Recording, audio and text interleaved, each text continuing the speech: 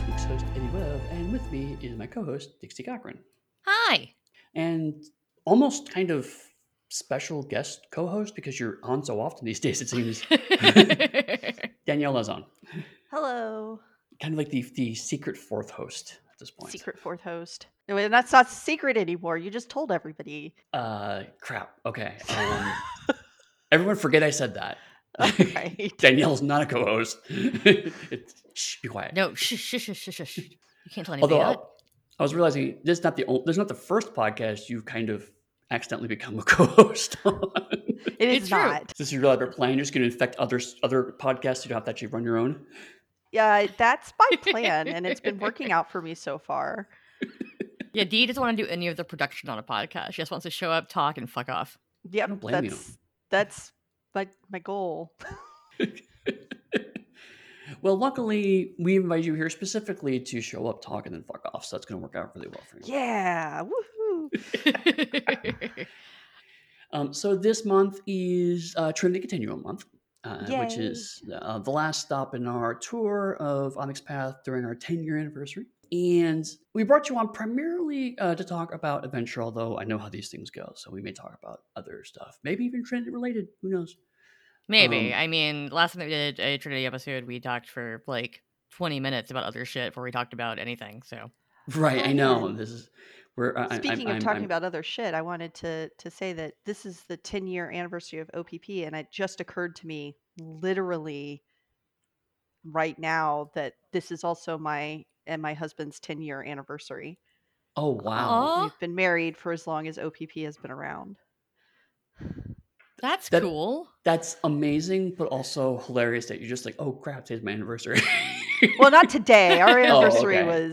was Wednesday. Oh, okay, but You didn't realize it was 10 years? No, I didn't connect that OPP was 10 years and Oh. we were 10 Right. years until Got just it. now. Got it. That's funny. kind of similar to like someone was mentioning. I think it was online. It was like they're asking about the purchase of like the World Darkness and the shutdown of the MMO and all that stuff. And I was like, I don't really remember what happened. I was like, why is that? And they say, oh, because it was 8 years ago, you dummy. Yeah, Yeah. that Yeah. was a long time ago. It was forever ago. Oh, I was in a gosh. whole different decade of my life when that happened. I know. That was a whole Yes, pandemic ago. same. That was an entire Twitter ago. Just about. So I would like to talk about adventure a little bit, at least. Sure. All we can. And this, I think it's interesting because this is the third of the original Trinity eras. Right. And with Aeon, there wasn't really much that changed. A little bit of updating of the setting, but Aeon Second Edition pretty largely resembles the original game, at least in setting. Obviously, the mechanics have changed, but the setting Sure. has largely Yeah. changed. Mm-hmm. Aberrant, on the other hand, is a complete reboot. It's a whole new date, it's a whole new concept, and it's explicitly kind of it's such a reboot to the point that he's even playing with the superhero tropes of like things that happen in one universe are different in another universe. So we potentially went a very different direction with it. Adventure was kind of in the middle of those two. Is that fair to say? It's almost like a sequel. Oh, okay. Mm-hmm. Because it's 10 years after first edition. It's 10 years after first edition, but we didn't say the stuff that happened in first edition didn't happen. So in Amarant, it's, I think, 10 years later or 20 years later, but we changed everything. Mm-hmm. And we moved when things happened so that it could be happening right now as opposed to 20 years ago. Right. But we didn't change the date that things happened in Adventure. So the big blast that gave everybody inspiration still happened on the same date. We just moved the game 10 years later. So now we're playing in the 30s instead of the 20s. Mm-hmm. And so things have happened in the interim, and but all the stuff that happened in first edition still pretty much happened. Okay. And we only made a couple of changes and not really a lot of them. I'm not going to quiz you and ask you what those changes are because that Nope. was Quiz her. No. I'm a bulleted list of every single change you made, Danielle. Maybe I could have given you that like 2 years ago. You probably still got it on a file in a Google Drive somewhere, but we're not gonna go look that up. I probably could open the outline and it has the changes I wanted. But maybe I think one of the things that might be useful can do is just like talk about, rather than individual changes, what some of the instinct was for moving ahead 10 years while keeping the old continuity in place, more or less. So I have to credit that to Ian. Okay.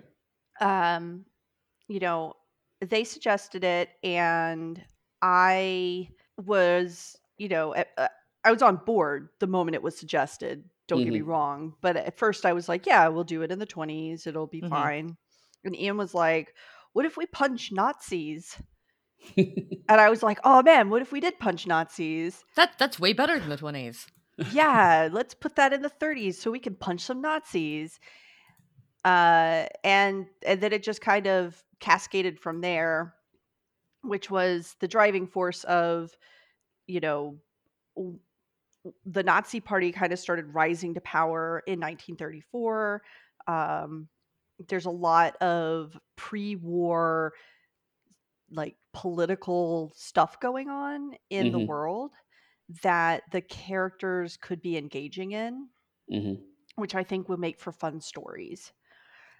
And, it's not, we're in the middle of a war, so we didn't get all the way there, but we are early enough or late enough in history's timeline for the Nazi Party to be a thing and for people to know that they're bad. Also for fascism to be a thing.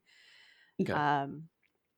And in Italy. And so there's a lot of, you want to punch out a fascist or join an Antifa movement, you can. We even have some, Nazi bad guys in our audio drama. Now they're working for one of our, named bad guys who isn't necessarily a Nazi. He's just a crazy person. Right. It's just a German megalomaniac.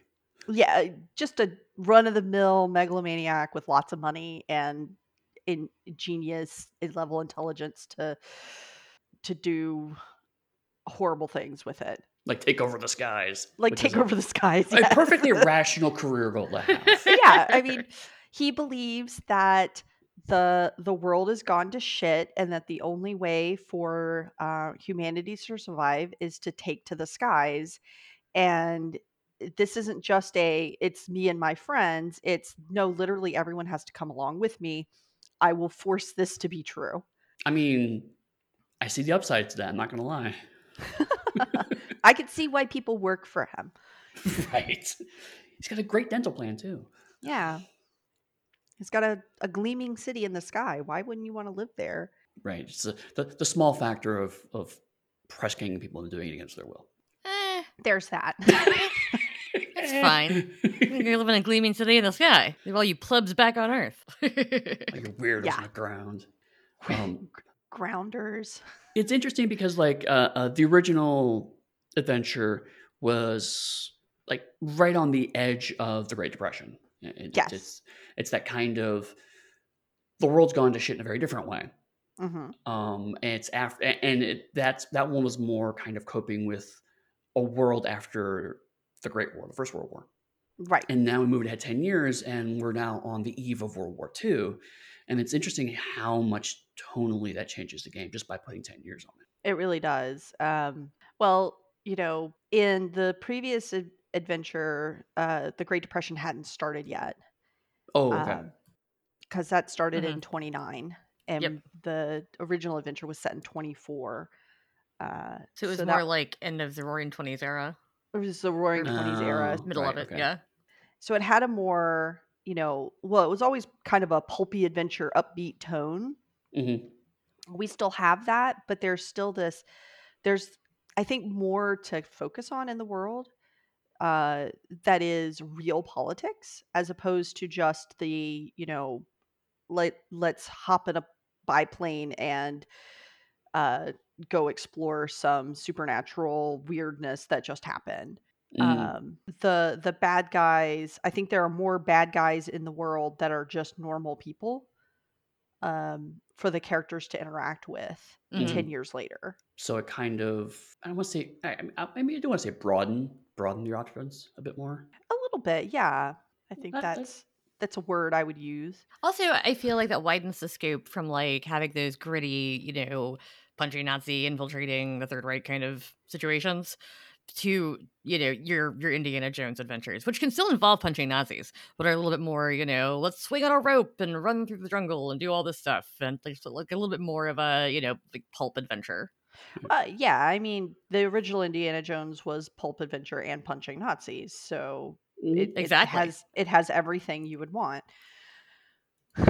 I recently found out that the MacGuffin in the newest Indiana Jones movie is called the Dial of Destiny, and it just doesn't sound interesting to me. Dial No. of Destiny. Yes, Indiana Jones Like and a the Dial of sundial? Destiny. Like I a don't know. sundial? I don't know what the dial is. Like dial bar soap? soap. Like dial M for murder. Let's It's the see. telephone of death. Yeah, I don't know. I haven't seen the dial. I haven't watched the trailer. All I know is that as of the trailer, people are saying that it looks better than the last one. The Crystal Skull one? Oh man, that Yeah, one this one was takes not place good. during like the space race, I think. Oh, interesting. Wow. Okay. So like the 50s? No, 69. 69. Wow. They're really moving it ahead. Yeah. But it's got Mads Mikkelsen, who's like my favorite villain. I Sure. love He's him so much. and he's playing a former Nazi hired by NASA. So I will Nice. be going to see this movie for him alone. Right. Right. I mean, you can't go wrong with Mads. Like that's just No. I also like Boyd Holbrook, who's in it. He was the Corinthian in The Sandman. Oh, Oh, okay. he And I did a like really good Toby job. Jones, and he's in it. So like it's a good cast. It's got Phoebe Waller-Bridge. So yeah, I'm gonna go see it, but I don't know what a Dial of Destiny is. Anyway, if you want to take inspiration from Indiana Jones, you can figure out what the Dial of Destiny is in your game. Right. Although, honestly, it feels more like a they came for me to see premise, frankly. It does. I mean, I feel like any of the Indiana Jones movies you can dial up or down if you want to make them adventure or they came from. I think about that a lot when it comes to us talking about Trinity Aegis and they came from the Cyclops' cave, right? Mhm. Because Mhm. you can tell roughly the same story with those two, but with completely different tones and outcomes. Oh yeah, absolutely. I would actually love to have, like, I'm sorry if there's noise in the background, Matthew or myself or somebody run essentially the same plot in both games to see what Mhm. happens. That would be really interesting to me. Is having That would like be. dueling games of like literally the exact same plot beats, but how do people resolve things? You know? And that's, I mean, one thing I actually kind of dig about Trinity as a setting is that because it's sci-fi at the core, that gives it a slight edge. So even though we do lots of genre emulation with Trinity the same way that They Came From does, the spine through that They Came From games is humor and meta humor Right. and movie meta humor. The spine through Trinity is sci-fi. So even with superheroes, it's sci-fi superheroes. Even with its pulp, it's sci-fi pulp. Right. So you may have someone who believes they are a magician, but ultimately science is the answer. And it's just for kind of a different kind of pulp term and much more kind of The Shadow or Doc Savage, which Mhm. even when their science was in retrospect nonsense, they at least gave it a really vague veneer of science. Yeah, Right. like you could have a death ray in both games, but like I wouldn't explain the death ray and they came from. They just built a Right. death ray. Right. If I'm playing in Trinity, it's like, oh, it harnesses the power of the sun and crystals and focusing things to me, you just have to make it up. Exactly. And actually, talking about pulp, pulp as a genre is about 100 years old, Oh and wow. let's be generous and say it's not aged well. Mm-mm. So, what kind of challenges you run into to try to do something that felt authentic to the pulp genre with adventure, but updated it for modern sensibilities? Well, part of that is just in the writing. Mm-hmm. We add people of color, queer people, um, trans folks, like everything that you can imagine. We kind of just insert into the game. and have that be part and parcel. Nobody's like really questioning it. Hmm. But we do also have a rather large section that talks about the stuff that people dealt with in the 30s, because it's hard to reconcile in our minds all the leaps and bounds we've come through Hmm. Hmm. since that time period. Um, women had just gotten the right to vote in America, and there are other nations where women didn't have the right to vote yet Hmm. in the 30s. That's wild to me Yeah. to think about. Hmm. And so we have a section in the storyteller or story guide chapter that talks about all of there's racism, there's homophobia, there's sexism, there's uh, fascism, there's all these Hmm. things that are present in the world in that time period, and how those things there's anti-Semitism. I mean, there's still anti-Semitism, but I gotta say, there's still all Yeah. of that today. It's there's just still Right. all of different. that. It's just different. And so how much of it was just accepted as fine and nobody really talked on it. And so Hmm. we have, these sections that kind of bring to light how bad that was back then as Hmm. opposed to how bad it is now, right? Because I will say most of those things were much worse. Yes. Hmm. And, we give tools for people if they don't want to deal with that in their game, they don't have to. I mean, you don't have to engage with any of that stuff in your game ever if you don't want to. And some people who live daily lives of dealing with racism don't want to have to deal with racism in their game, and they shouldn't have to. Right. Exactly. But if, you do want to explore the consequences of sexism or racism or anti-Semitism or, something along those lines, we give some tools to think about and talk about, and just to give some context for the time period. Um, but beyond that, the game itself approaches those things as part of reality. Hmm. Um, we don't ignore it. We don't try to say like, well, in our adventure in our 1930s, there was no fascism. Like that would Right. be one that would be boring as heck. Hmm. Uh, Yeah. and unrealistic. And we're not necessarily shooting for realism here. But it needs, again, that sci-fi approach needs to be at least somewhat grounded. Exactly. And and we represent, you know people. We show that these people that have existed always still existed at this time period too, right? The queer people existed Right. even if they weren't out as much, even it was much more difficult to live your life queer in the time period. They definitely existed. Weirdly, if Hmm. you want to watch a series that handles that pretty well around that time period, A League of Their Own on Yep. Prime Yes. Video Yeah. is the gayest World War II show I've ever seen in my entire life, entirely about, women's baseball. Yep. But it was really, really good, and also does show the harder parts of living in the US at that time. Not just from a sexism point, from a queer perspective, and from a Black perspective. Hmm. Yeah. So yeah, the game kind of presents these things as conflicts that can be dealt with or ignored, up to you and your table. But we don't say that these things didn't exist, because that wouldn't be genuine to anybody.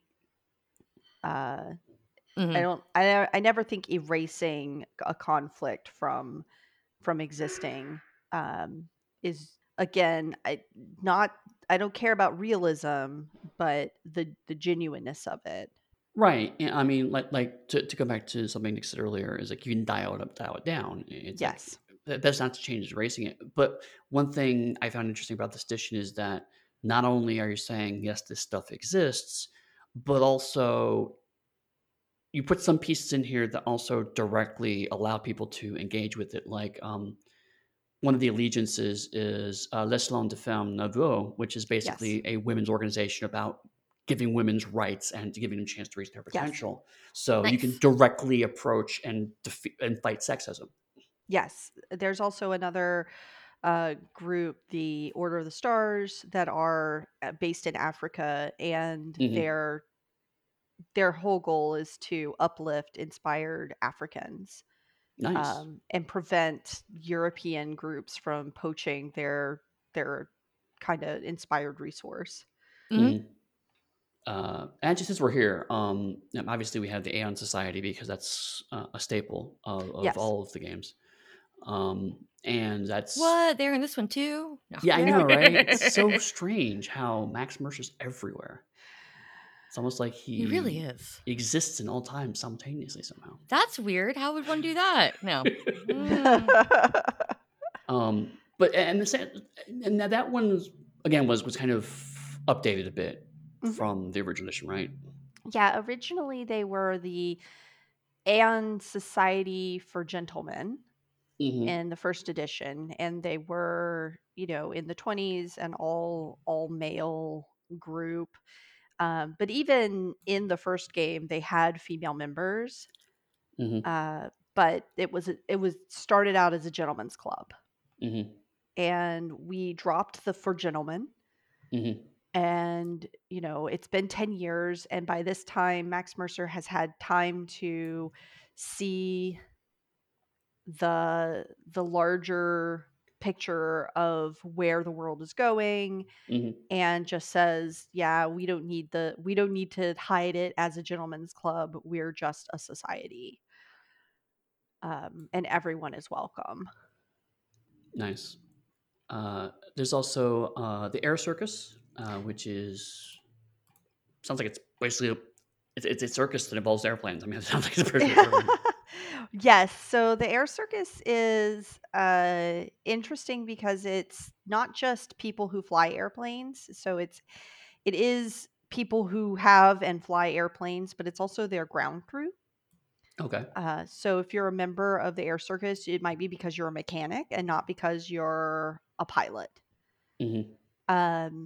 And we have some, I think it's kind of a fun, like, it's the time period where being a pilot or flying, flying through the air was still novel Yeah. and still very risky. Um, Oh yeah, it's But easy to also, it makes die. you very cool if you do it. Oh, yeah. exactly. You know, we have in each of the allegiances, we have kind of a why play this group. Mm-hmm. And for the Air Circus, it's, teams can be full of lighthearted, thrilling adventure, tense, risky spy missions, and it's Mm-hmm. both of those things at once. That's awesome. And that's, I actually really kind of love the Air Circus because that's one of the things that when people talk about pulp, they're often usually thinking of detective pulp fiction, which is Right. just a genre. And air pulp was a huge thing at the time. Yes. Air pulp. It is. I mean, like No, I was just trying to imagine how you would pulp air. That's all. No, I see. Like I understand how like wood pulp works, but like you're like orange pulp, but like if there's air pulp, Air pulp. Right. It's very chunky air. Yeah, exactly. It's when it's foggy outside. That's air There pulp. you go. Oh, okay. It's good to know. But you could call it fog air pulp now, aren't you? Yes. I'm gonna like call up D and be like, "Hey, it's real pulpy outside." Yeah. But no, yeah, I mean, there were lots of ace fighter pilots, and Mhm. either people from World War One, or in the 40s became World War II air pilots. They would get involved in mysteries and fights and things, and their planes would constantly be shot down and trying to survive, and also using their planes to get to weird locations. So it was really cool to see, like, oh, you could play a whole group of just this Yep. aeronautical nonsense. Era nonsense. And then there's Branch 7, which is an earlier version of one of the allegiances in the core rulebook. Branch 9. Or Branch 9. I said Branch 7, didn't I? You did say Branch 7. I'm looking directly at Branch 9. My brain said 9. My head said 7. I don't know why. I just thought they were going to add 2 more branches by the time we got right, there you to go. the modern era. I was like, I was going to be like, what are the other 2 branches, Danielle? But it turns out that Eddie just bespoke. No, actually, it's the same branch. They just add a number every like 20 years. Oh, I mean, yeah, it makes sense. Looks easy. Yeah, In so Anima, they're branch 13. yeah. No, so branch 9 is before 9 Right. is split off from the government. They're actually a government uh agency that looks into weird stuff to Hmm. protect the world, from weird things Hmm. and to contain the strangeness that is happening uh in the world. Hmm. Um the writer for this had a really cool idea that there's essentially uh, a big containment base where they keep dangerous items and Oh, weird nice. things um, in I want to say this wrong, in the Antarctic, Hmm. called the Ninth Circle, which I was like, oh man, that's so cool. Oh, that is really cool. That sounds like a place that eventually Polyphemus might care about. Yeah. Yes. I could see a chunk of branch 9 maybe splitting off at some point around the 50s and eventually forming Polyphemus, possibly. Yeah. Yeah. I forgot who I said formed Polyphemus. It's been over 2 days since I wrote that, so Right. And therefore it's it's gone it's forever. it's out of my brain. And That's then how that there's the works. International Detective Agency, which is my favorite for obvious reasons. You hate Right. detectives, Eddie. I What? do. I hate them so much. The International Detective Agency is just what it sounds like. They're the noir detective. They're international, so American, European, um, and other. So they're mostly Right. European and American, but they do send their detectives across the world to investigate things. And we wrote in, I think when this was originally written, uh, Sherlock Holmes wasn't quite in the uh, Public domain. public domain yet. And Hmm. now that Sherlock Holmes is in the public domain, we didn't have to like write around trying to say Sherlock Holmes without saying it. Now we're just Hmm. like, yes, he is a member. Hmm. The founder is Augusta Dupin, um, Yes. and yeah, we have a lot of uh, nods to our favorite detectives in the kind of pulp genre. Yay! One of my favorite bits, and I like to believe it's intentional, but I assume that no one is this kind of nerd, so it probably was just an accident. But canonically speaking, Holmes hates Dupin. Yes. And so, like, in the write up for Internet, it's like Holmes is a member, but he's just never around. And I Yeah. genuinely believe it's like, oh God, it's this fucking Dupin's organization again. Leave me alone. One of Yes. these. I love that. I was playing Cyberpunk 2077, and I had a private detective quest called a Raymond Chandler Evening, and I Mm. Oh, thought of nice. you and adventure and everything else that goes with it. That's amazing. I love it. So, what kind of characters do you play? You're not quite talents, are you? No. So there's three different character types that you can play. They're all inspired individuals, and Hmm. talents are inspired individuals as well. Hmm. Hmm. But in this era, there is essentially the proto uh, novas and proto scions Hmm. Hmm. are also just inspired individuals. Hmm. There is essentially a first level of those character types. Hmm. Okay. And here in adventure, at the adventure level, these are the first level of these character types. So uh, we have stalwarts who are proto novas. So they are inspired characters, and they function the similar way that talents do Hmm. in the core. They have inspiration, they have facets, they have dramatic editing, Hmm. but they're power sets are different, and they look more like Anova's abilities toned down. Okay. Oh.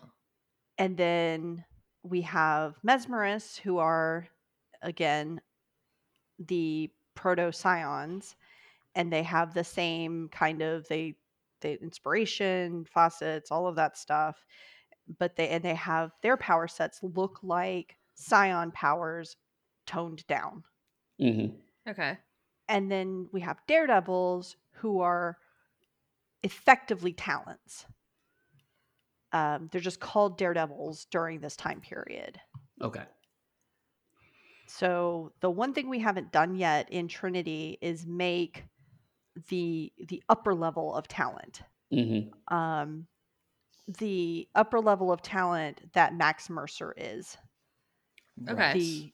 The ability to time travel or teleport or do the things that Max Mercer can do isn't currently in any of our playable material.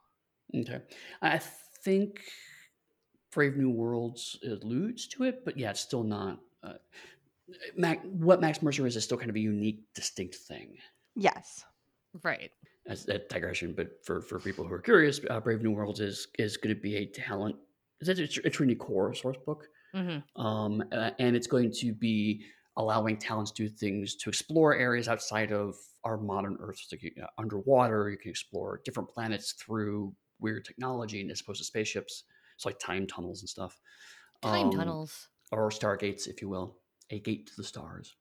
Love it. There is time travel as well, although it's rudimentary and not as nearly as sophisticated as what Max claims he has control over, although that's debatable. Yeah. And then also the microverse. The microverse. Yeah. Yeah. So going to teeny tiny places that I was gonna say exist that's on like level. an Ant-Man situation. Yeah. Yep, Nice. exactly. Quantum Nice. level. You can't just put quantum in front of everything. You absolutely can. Quantum things. Like the Onyx Quantum Cast. Yeah. Oh no. Sorry, Rich, we're rebranding. We're now Onyx Path Quantum.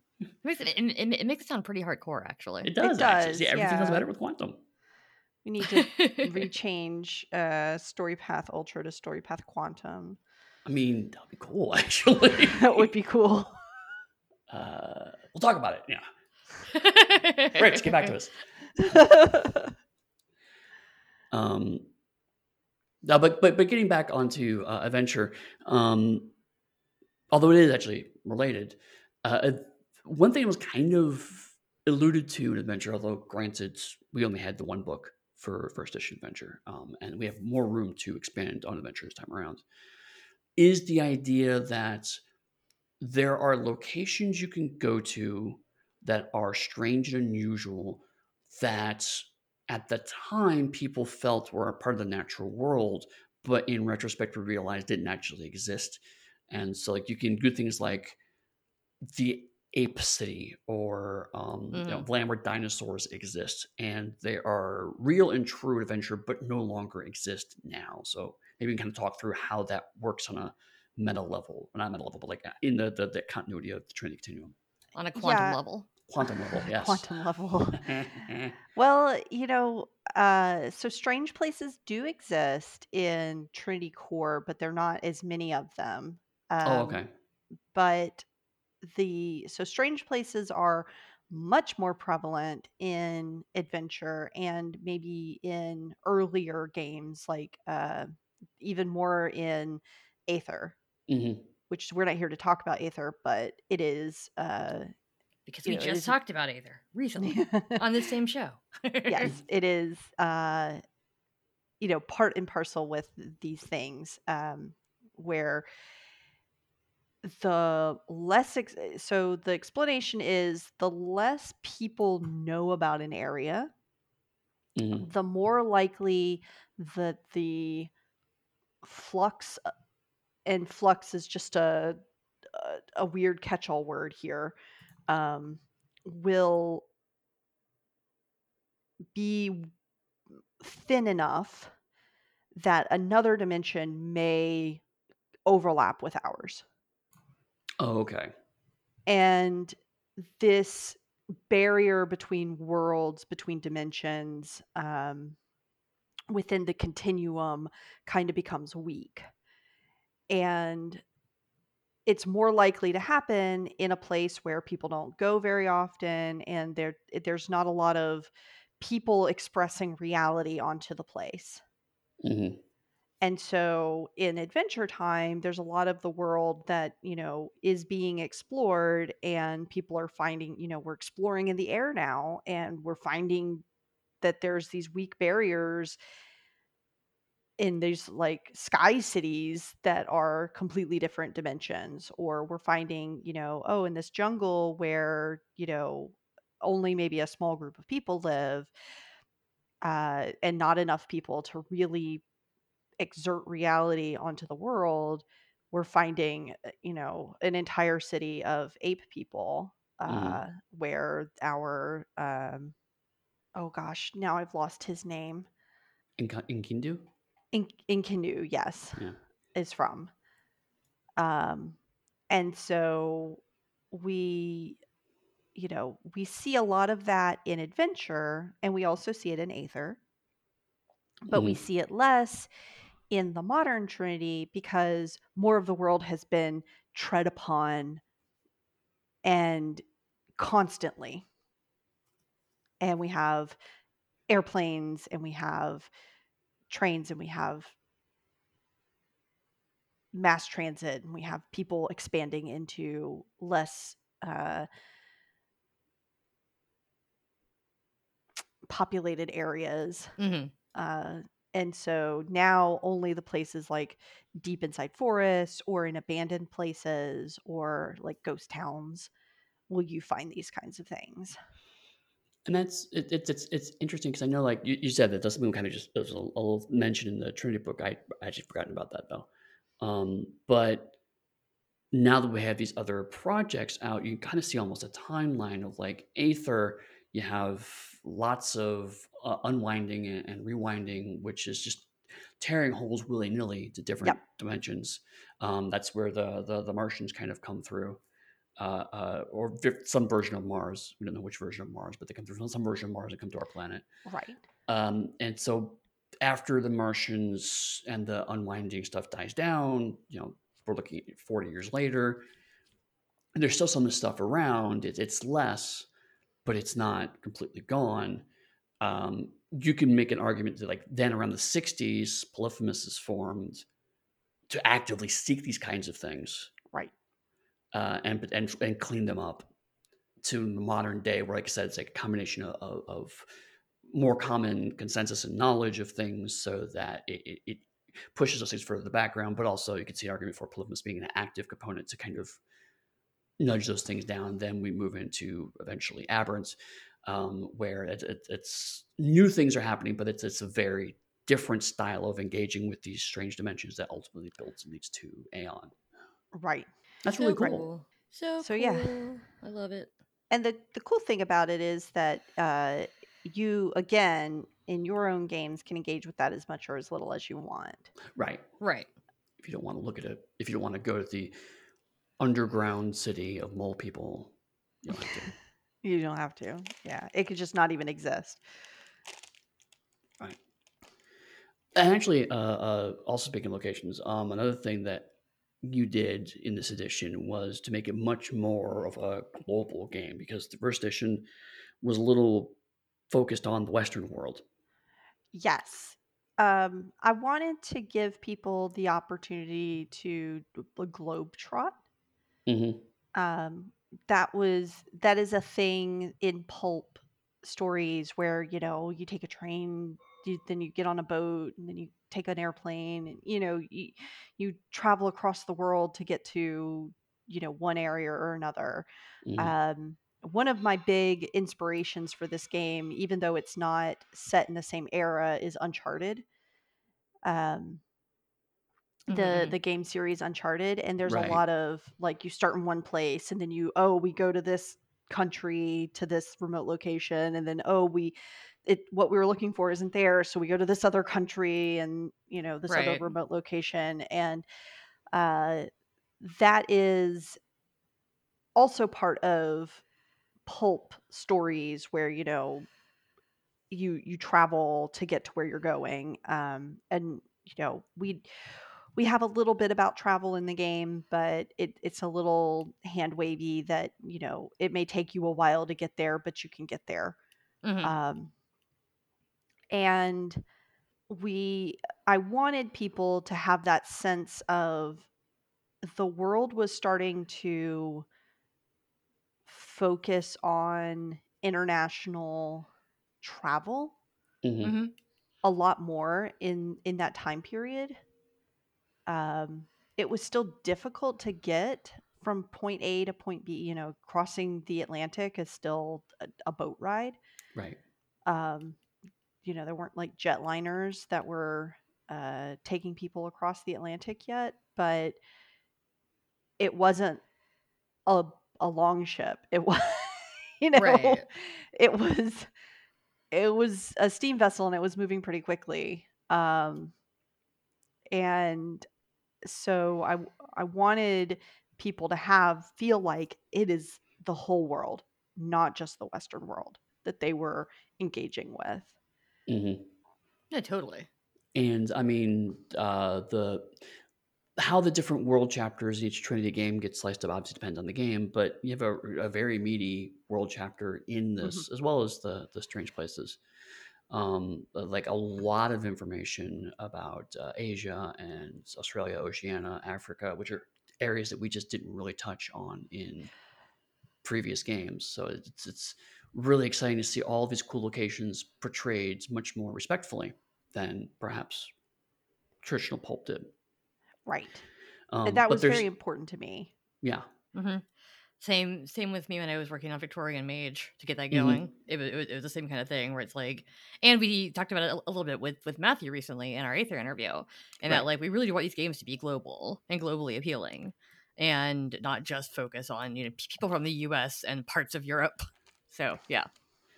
Right. And one thing that kind of gets lost sometimes is that this kind of mass media popular entertainment was a global phenomenon. Hmm. Like in the 30s, you know, the last few Sherlock Holmes stories had been published by 1922, and they Hmm. were published in just about every language on the planet. Um, South Africa had a thriving pulp magazine community around this time period. You know, so I mean, these kinds of stories were all over the world, and so it's really cool to Right. see that. But also, one thing I love about the chapter is that you still do a good job of keeping you and your team did a good job of keeping the tone of it. Hmm. Like my favorite is the ludicrously alliterative headline titles, Oh. like "Flying Fugitive Physician Family Foils Fuzz Flinches from Flatfoots."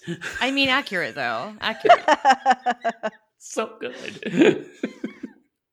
Yeah, thank Hiromi for that. I believe They it. did a fantastic job on those, and I think it was Hiromi or it was Lauren. I don't remember who, but everybody who did. It's funny because I asked for a couple of those from a couple of the authors, and they Hmm. all gave me similar like toned things, Hmm. like they were talking to each other, and I don't know that they were. They just both all had the same idea, like we're gonna make this alliterative uh and interesting at the Well, same time. once you start thinking in a mid-Atlantic accent, you can't help it. You Yeah. Right. just you just have to go there. I almost read that in that kind of mid-Atlantic accent. Right. It's so easy to slip into. Fabulous family. Right, yeah. No, that is Exactly. that is so funny to me. So we've talked about setting a fair bit. I do want to kind of circle back around and talk about the rules a bit. You mentioned they're all inspired. So they're all going to have gifts and access to Hmm. things like super science and whatnot. How did you adjust gifts and super science and the other kind of core rules to make adventure distinctive from the core Trinity rulebook? So one of the things that we wanted to do was make each character type feel unique and different from each other. Hmm. So each one has their own gift set that is unique to them, and how they buy gifts and what kind of gifts they get are all unique within that character type. So, for example, mesmerists have 3 different areas of gifts that they can pick from, Mm-hmm. and they pick one of them as their, like, this is the thing that that mesmerist is focused on. Mm-hmm. They can purchase from the other, but it costs a little more. But they pick their starting gifts from the one they're focused on, and that's the one that they're going to probably be picking a lot of their gifts from. And those are actually uh, broken down as I can't remember exactly what their names are, um, but they are combinations of the 7, well, 6, because we don't include Right. We don't talk about the seventh quantikinesis. one. We don't include quantikinesis in it. So the 6 scion uh, abilities Mm-hmm. distilled down into 3 separate sections. And Okay. and so we do that, and then stalwarts have what are called dynamic gifts, which give them the ability to do some interesting things beyond normal mortal ability. A lot Mm-hmm. of the daredevil stuff is kind of luck based or more skilled than the average person. Right. Believable, but also extraordinary at the same time. Where the Mm-hmm. stalwarts have the ability to kind of break out of that believability. Hmm. They kind of have the Superman abilities. Okay. Um, they're not quite as powerful as Superman, but uh, it's still that like older comic book style of they can leap really far, or they can uh, do a strongman stunt that would impress everybody, kind of thing. Right. Um, and so we made sure that everybody's gifts kind of really represented their character type. And then the other thing we did was we gave every group a specialization in dramatic editing. Okay. So Okay. when doing specific types of dramatic editing, that group can use so um, momentum instead of inspiration to do it. And for the mesmerists and stalwarts, it's a very niche thing. Uh, and then for daredevils, it is a bigger set of things, just because they are more in tune with dramatic editing, Mm-hmm. and they dramatic edit easier than the other 2 groups also. Hmm. Dramatic editing costs a little more inspiration for stalwarts and mesmerists to do. Right. They're exchanging a little more kind of specialized, stronger power instead of the flexibility that daredevils have. Right. That's really cool. Yeah, I Um, love that. I also noticed I was skimming through as you were talking, and I also noticed you talk about environments a bit more, which is great because, like we said earlier, strange places. Yeah. You have access to unusual environments. You're going to be in the Antarctic, you're going to be in the jungle, whatnot. But my favorite has to be quicksand because I was raised to believe quicksand was going to be a much bigger problem in my Same. I life. mean, I saw so many movies on quicksand. I played a lot of Pitfall. He died in Yeah. quicksand. Like, I thought I was just going to be encountering quicksand whenever I went in the woods. Look, it's a pulp staple. It is. It absolutely is. I No, love no, that. there has to be quicksand. Right. I'm glad that you thought to put that in, or your team thought to put that in. That is Mhm. perfect. Yeah, you talk about the environments, and actually, I really wanted there to be a lot of different rules for environments, just Hmm. because the the setting of where you are and what you're doing really lends itself to what is a pulp story. Yeah. So some of the pulp Mhm. story is man versus man, but a lot of pulp stories are man versus environment. It's true.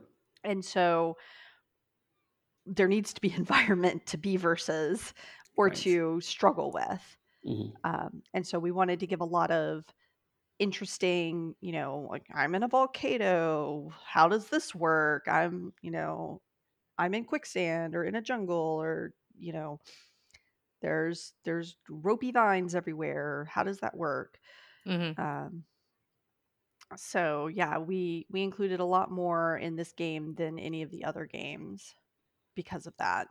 And I think that makes a lot of sense. I mean, the only other trading game we currently have with a genre emulation that requires a lot of environmental stuff would be Assassins.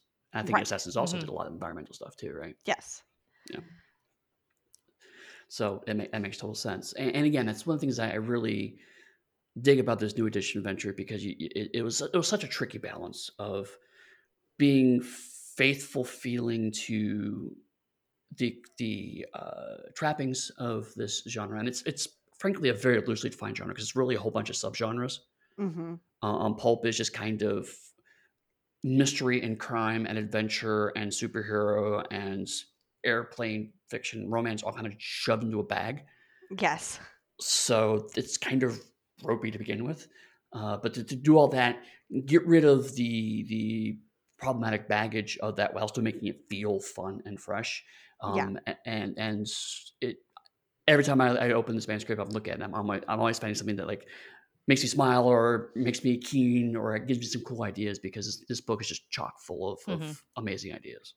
Oh yeah. I'm very proud of this book. I think it's right up there with, like, I was really proud of Trinity Core, and how it turned out. And I Hmm. definitely feel like if you like Trinity Core and you like the themes there, that you'll really like Adventure as well.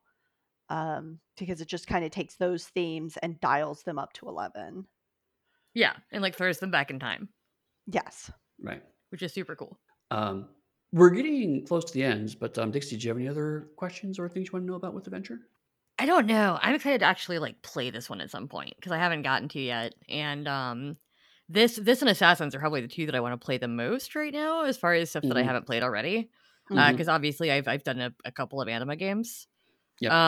But yeah, like I want to see where this goes because I mean, who doesn't love like the Mummy, or Right. Yeah. like like while you're talking about Uncharted too, that made me think about like I had a whole train of thought that went off a rail that was like, is Tomb Raider modern pulp? Yeah, Yeah. it really is. Because that pretty Absolutely. much is what she's doing. She's traveling all over the world and finding things and fighting environments and sometimes fighting bad guys. Yeah. Yep. Um, and so, yeah, you could probably transplant this to other eras as well if you wanted to play some of those adventures that aren't actually in the 30s. Hmm. I doubt it would be that hard to say, like, okay, now it's the 60s and it's this thing, Yep. or now it's the 80s and it's this thing. Because, yeah, like, Trinity is such a skinnable game as it is that Hmm. Right. every time that we add new mechanics to it or add new skin to it, all I can think of are all the different ways I could use that skin to do Yeah. different things besides just the main thing. But No, yeah, no, I'm looking forward to playing this definitely. honestly, I mean, we were talking about Polyphemus earlier, Mhm. several times actually. But I mean, you could use adventure pretty easily to do a kind of Polyphemus Year One Oh yeah, Yeah. 60s travel around the world and find weird stuff game. Yep. yeah. I am super interested to see. So, as most people know, Polyphemus was based very heavily on the video game Control, which I love, Hmm. and of course now they've announced working on Control 2. Hmm. And I'm like, what are they going to put in that one? What do I get to learn about? I'm so excited. Yes, yes, absolutely.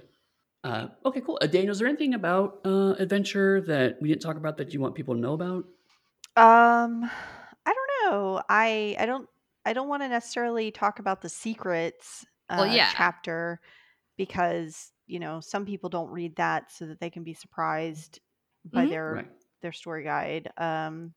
And that would be the only thing I would want to talk about. So I think Do we need to talk about Max Mercer and Dr. Primoros? well, so a lot of that stuff's kind of hidden in the secrets Oh, okay, then never chapter. mind. Then Yeah, we'll leave yeah. that alone. Yeah. Shush. Gosh, Eddie. Fair enough. All right. Then I just had one more question, and this is kind of related to adventure, but more I think something specifically for you because you've been on both these projects. It's we've been pretty open about the fact that when we designed Trinity Core, the idea was to take the Daredevils from Adventure One and make them into Mhm. a modern, and make them into Talons. That was kind of Yes. the design conceit. It was like take Daredevils, turn them into Talons, and that was the base.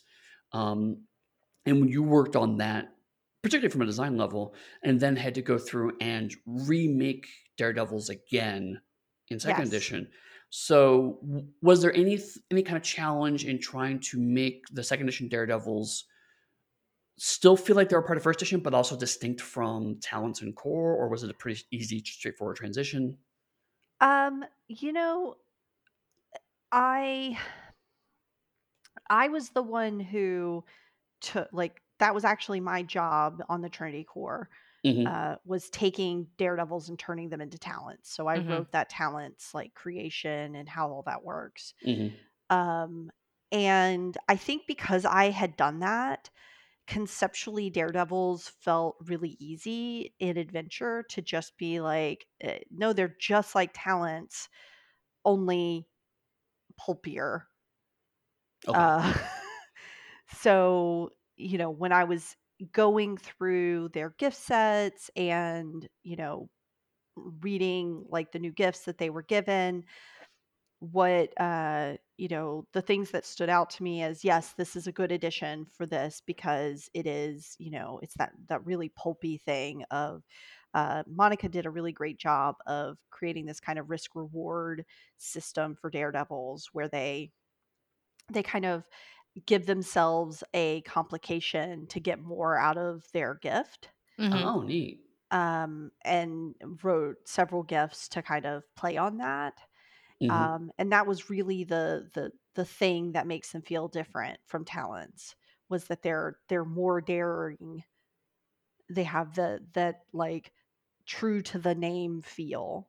That makes sense. That they have to throw themselves intentionally into dangerous and bizarre circumstances, whereas talents just kind of end up in them. Right.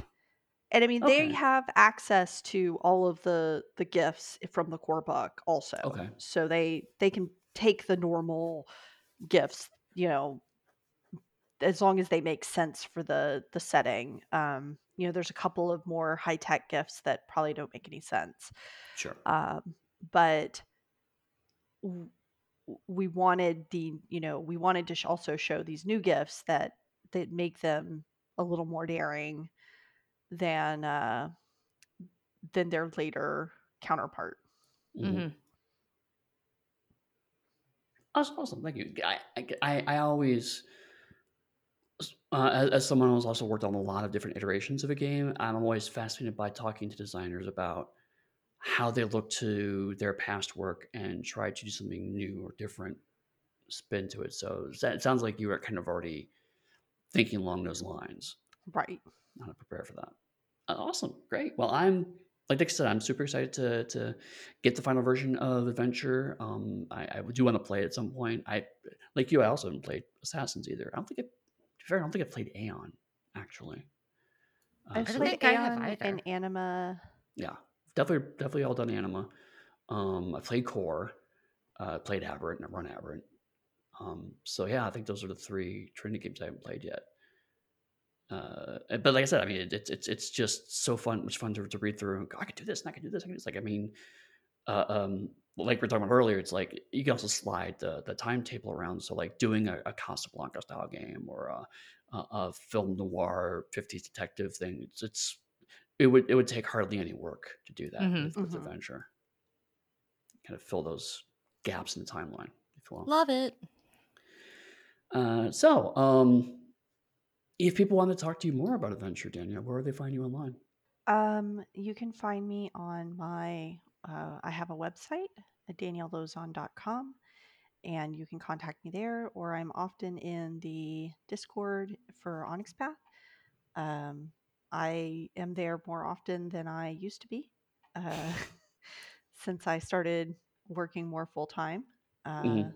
and yeah, you can talk to me there. Sounds good. How about you, Dixie? Yeah, you can find me pretty much everywhere at Dixie Cyanide for most social media, and always on the Discord. Just hanging out on the Discord 24/7, just chilling. Right. Yeah. Doing my thing. Similarly, I also could be found on the Discord, usually talking about the Transformers Magic cards that are coming out, because everyone has to tell me about the Transformers Magic cards that are coming out, and me going, I can't buy them. I don't have the money right now. But otherwise, you can find me on my website, pugsteady.com. It's PUGSTEADY. From there, you can get access to all of my social media stuff. You can find all of our work at theonyxpath.com. So please swing by the website, check it out. You can also find our stuff at Drive2RPG. You can find our stuff through Studio 2. You can find our stuff through Indie Press Revolution. So even go to your local game store and ask about it. At some point, Adventure will be in the stores. So if you don't want to pre-order, then start asking about ordering in the near future, and you'll be able to buy one off the shelves. But with all that, thank you very much. And as always, many worlds, one path.